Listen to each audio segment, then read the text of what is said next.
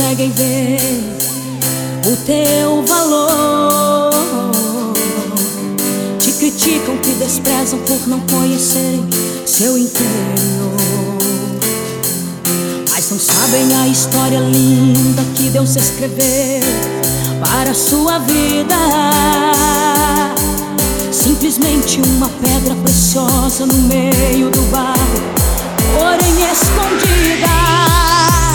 Mas o garimpeiro tanto insistiu, que no meio do barro ele viu a pedra escolhida. Não é seu inimigo, está dizendo você já perdeu, pois você é uma preciosidade garimpada por Deus.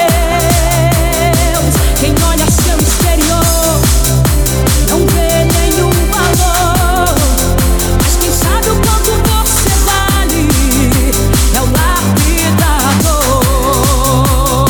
Tirou você do barro, nas águas do Espírito lavou. Entre os cascalhos, uma pedra linda o Senhor achou. Um diamante bruto que caiu nas mãos do lapidador. Deus não vê como o homem vê, você tem valor. Quantas vezes maltratado, perseguido e humilhado, mas você tem valor. Esquecido, desprezado, traído e machucado, mas você tem valor.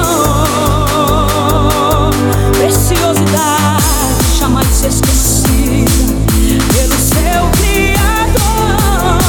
Entre o chamado tu és escolhido, amado do Senhor. Você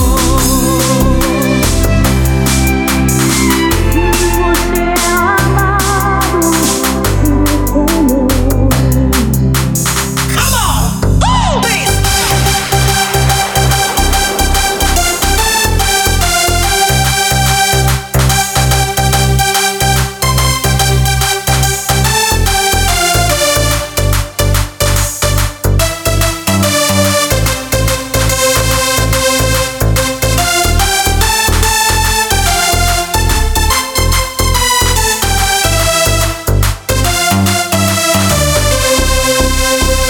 Here we go again.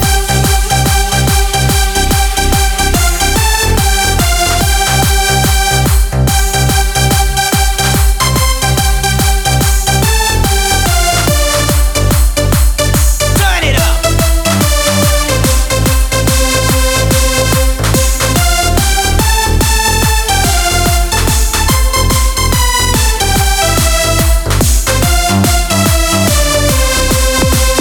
Turn up the bass.